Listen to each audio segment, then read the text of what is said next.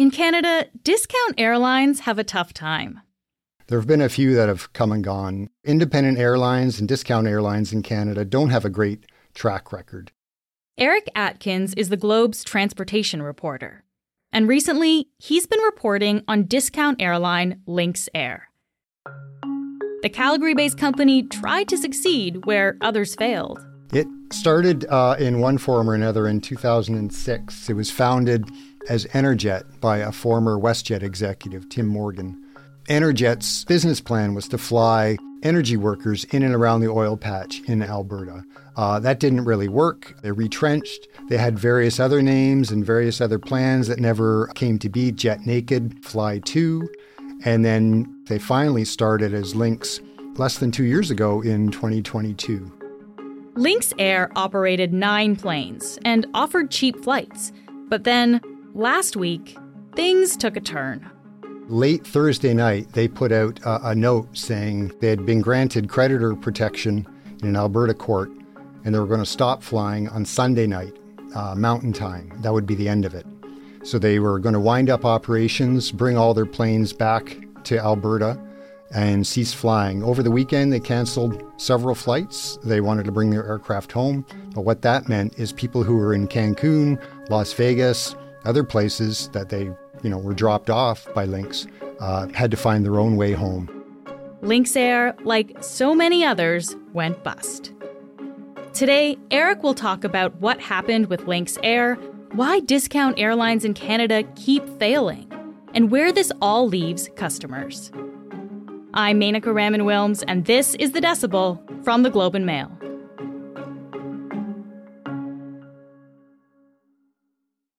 Eric, thank you so much for being here. Thanks for having me. So Lynx Air is what we call a discount airline.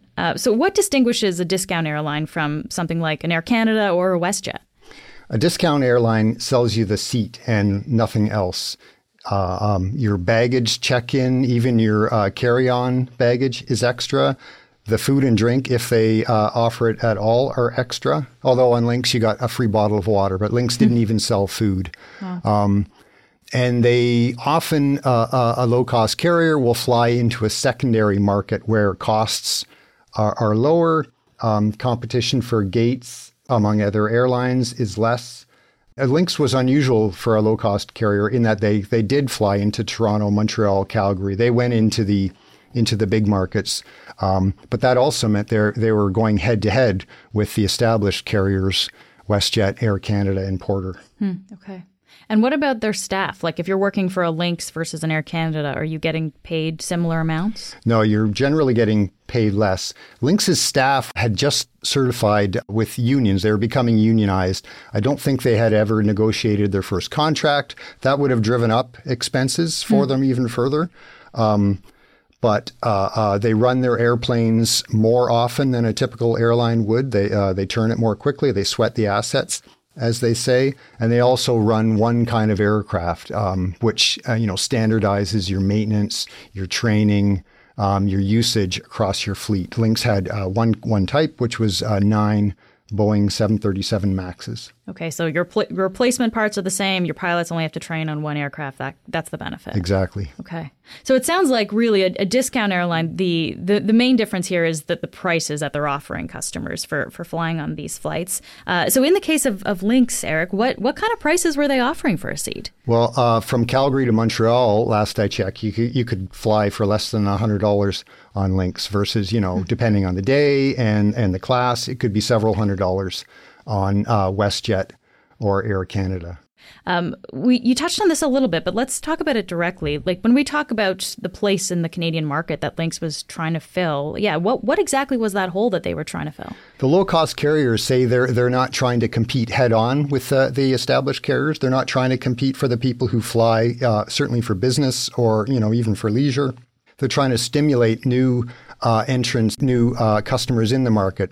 Stimulate is their word.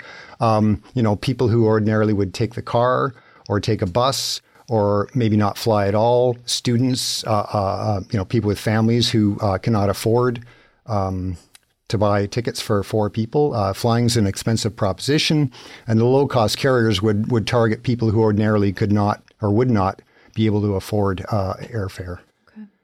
And I know you actually got to see court documents that Lynx filed. What did you learn as to why they decided to end their operations on Sunday? They blamed their demise on a few things. The first thing was their delayed startup due to the grounding of the global grounding of the Boeing 737 MAX. This is because of the two crashes that happened. Yeah, in Ethiopia and Indonesia. It had nothing to do with Lynx or any other Canadian airline, but for safety reasons, aviation authorities around the world grounded every single MAX until Boeing could come up with a fix for the problem. So that delayed their start by a couple years. When they finally did get going, jet fuel had increased exponentially in the midst of the pandemic, and the pandemic itself reduced the number of passengers who were willing to travel. It's returned now, but in 2022, it was still, coming in fits and starts. Okay, so that's what Lynx said is kind of the reasons behind it. They also owed some money here. Can we talk about that? Sure. They owe about $600 million to a very long list of suppliers, including CBSA, which is the security service of the federal government. They owe about $25 million there. They owe $25 million to taxpayers, the federal government, for importing airplanes. Even though they lease the planes, they don't buy them. They still owe 5% GST on the import of their aircraft. They owe $2.4 million to the operator of Toronto Pearson Airport for landing rights and other things. The list goes on and on. And so why did they then decide to end operations on Sunday? Like what was it that made them basically shut down? Well, they said they faced enforcement action from various suppliers. In other words, they faced the possibility of having aircraft seized, of being shut out of Toronto Pearson, where they got 30% of their business from that airport. And they warned that it would have been a chaotic and haphazard end to the company. Instead, they went to a judge and said, we need 10 days to be protected from creditors so we can wind down the business in an orderly fashion. According to the court filings, they have about $2.5 million in cash, $53 million in assets, but they owe about $600 million in total. And $126 million of that is in short-term liabilities. So now the court will decide how much each of those creditors get, and it'll typically be, cents on the dollar.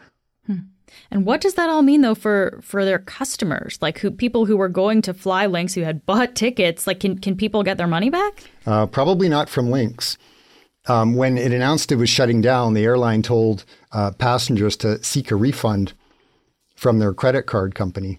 And, depending on whether or not you have travel insurance, credit card insurance, if you bought your ticket from a travel agent, depending on the province you live in, various provinces, some provinces, including Ontario, have a fund that you can apply to that covers failed airlines and canceled flights.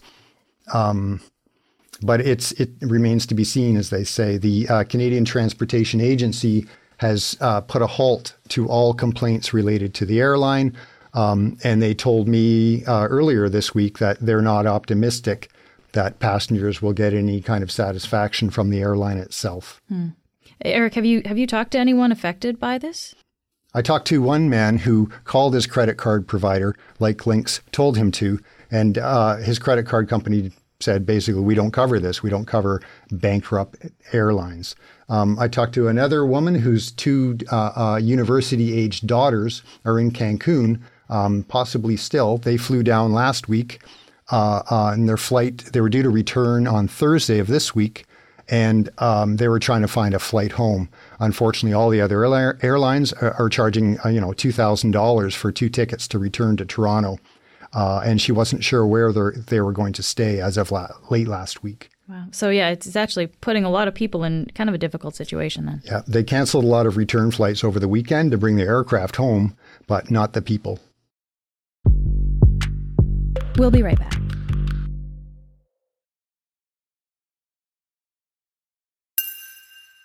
This is not the first time a discount airline has failed in Canada. Can you just jog our memory a little bit, Eric? What are some of the other discount airlines that have operated here?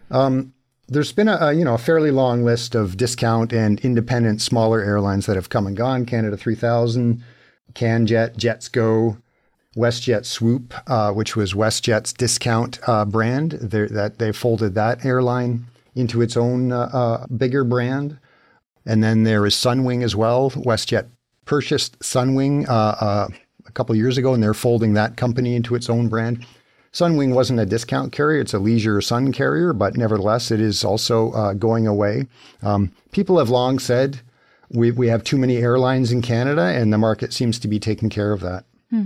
And so now that Lynx is gone, how many discount airlines do we actually have left? Really, we only have Flair left, which is based in Alberta as well. It flies 19 737 MAXs. It flies within Canada. It flies to the U.S. and a couple sun destinations as well. It does fly to secondary markets like Kitchener, Ontario, and it does offer cut rate fares with no frills.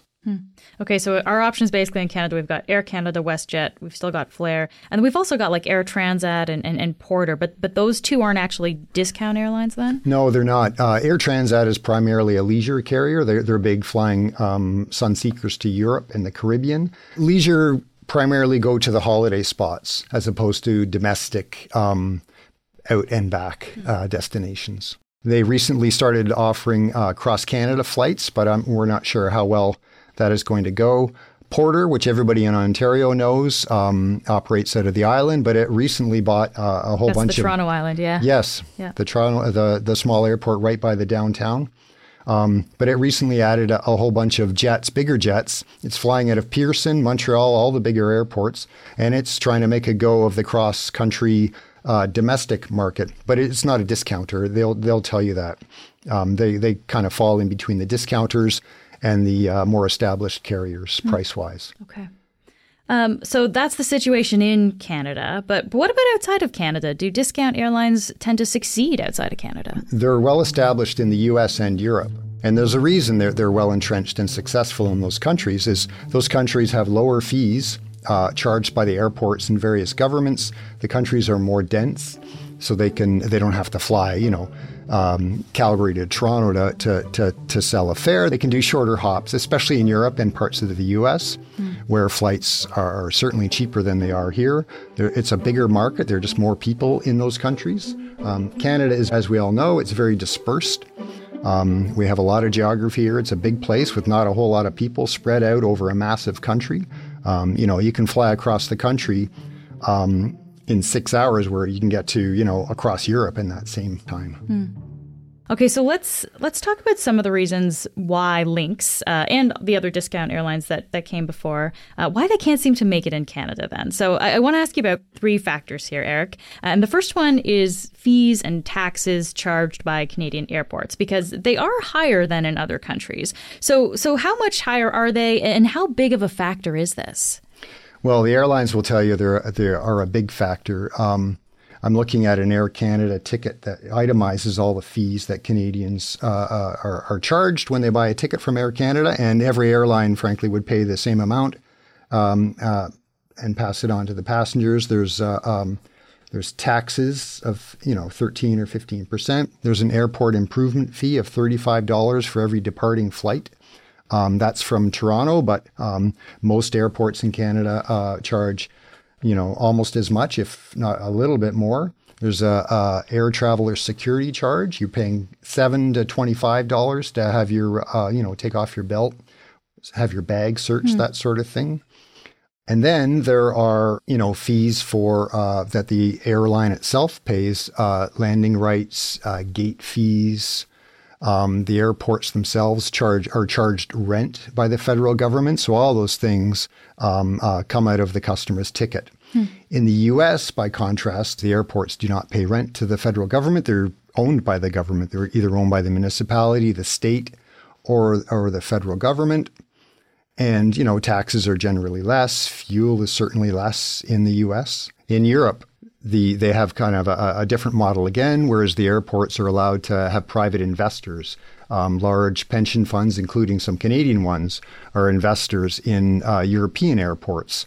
They're allowed to make a profit, but it also helps them pay for improvements. Whereas in Canada, the only way airports can make improvements is by taking on debt or waiting for the odd government grant. What is the model that we have in Canada then? Like, how does it work here? Why are we paying all these additional fees every time we fly? In the 90s, the federal government hived off the airport authorities into nonprofit independent companies.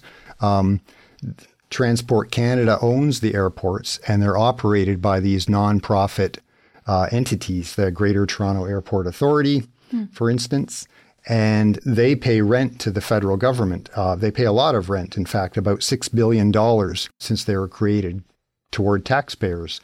So it's in Canada, we have a user pay system. So the airports are funded by the airline customer. In the U.S., the airports are funded by the general tax base. Okay, so in Canada, you only kind of pay those fees if you're actually using the airport then? Yes.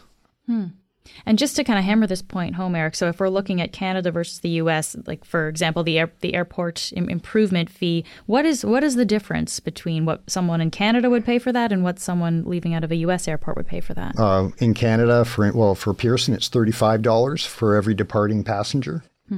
In the U.S., it's about $4.50 U.S., so it's substantial. And you pay it on the way home as well. So if you go from Toronto to Montreal, you pay $35 when you leave, and you pay, I forget what Montreal's is, but you pay, another $30 or $40 when you depart Montreal on the way home. So if you're flying a family of four, it quickly adds up to a few $100s on top of your ticket. Wow. What do airports say about these fees and the fact that these are passed on to the customer?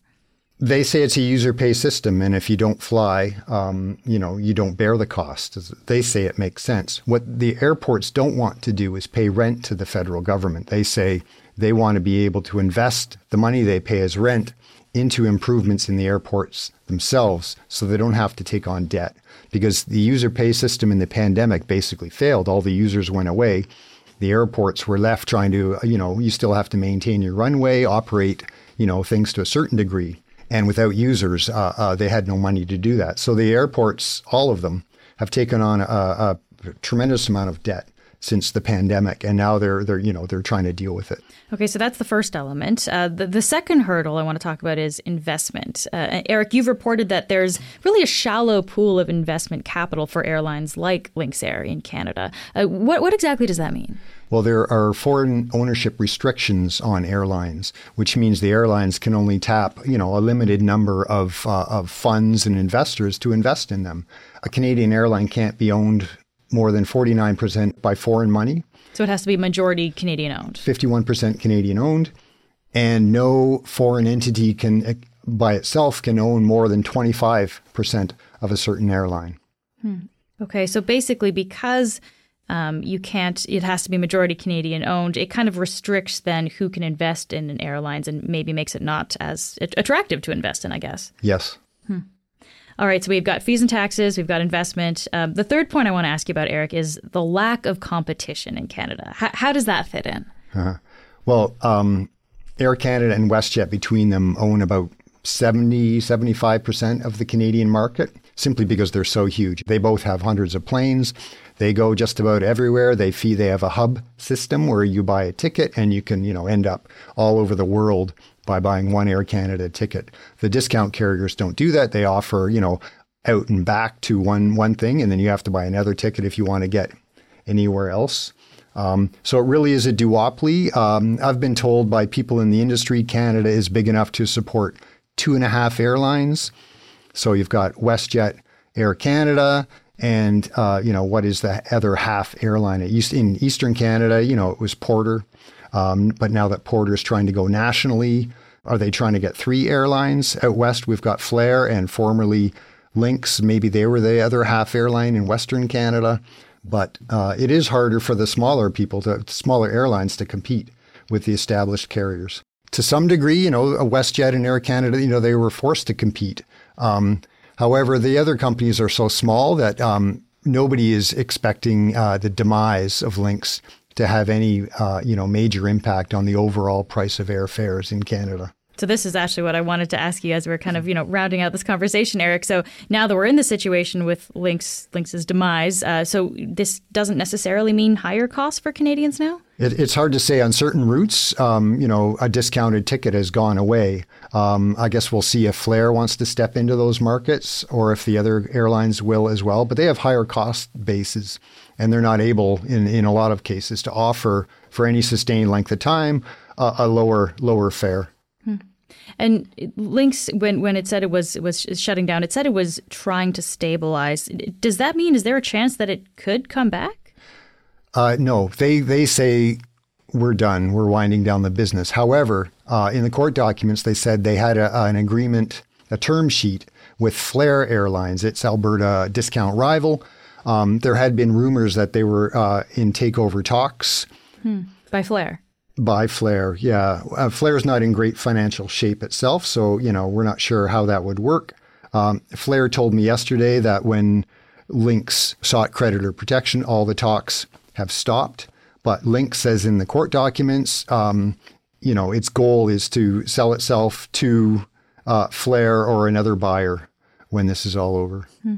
So, Eric, from all the factors that we've talked about here, I mean, is Canada just a market that is unattractive for discount airlines and for people to start this kind of company here? I mean, airline entrepreneurs seem to never give up, but all you have to do is look at the list of U.S. discount airlines that refuse to fly into Canada because of the high fees. Southwest, Spirit, Allegiant, Wizz, Frontier, they don't come to Canada. They often fly to the U.S. border towns, Buffalo, Burlington, Vermont, Watertown, USA, Bellingham, Washington. And when I talk to people at those airports, a big part of their business is Canadians crossing the border and getting on a discount airline, 1 hour drive from their home. I mean, this is kind of like the conversation we often have with cell phone companies. We seem to have less options sometimes than other places. Like we're just kind of, in Canada, we're in a situation where we're kind of left with not really having access to a discount airline where other places in the States and Europe do. Yeah. Less competition always leads to higher prices. Eric, thank you so much for being here today. Thanks for having me. That's it for today. I'm Menaka Raman-Wilms. Our producers are Madeline White, Cheryl Sutherland, and Rachel Levy-McLaughlin. David Crosby edits the show. Adrian Chung is our senior producer, and Angela Pacenza is our executive editor. Thanks so much for listening, and I'll talk to you tomorrow.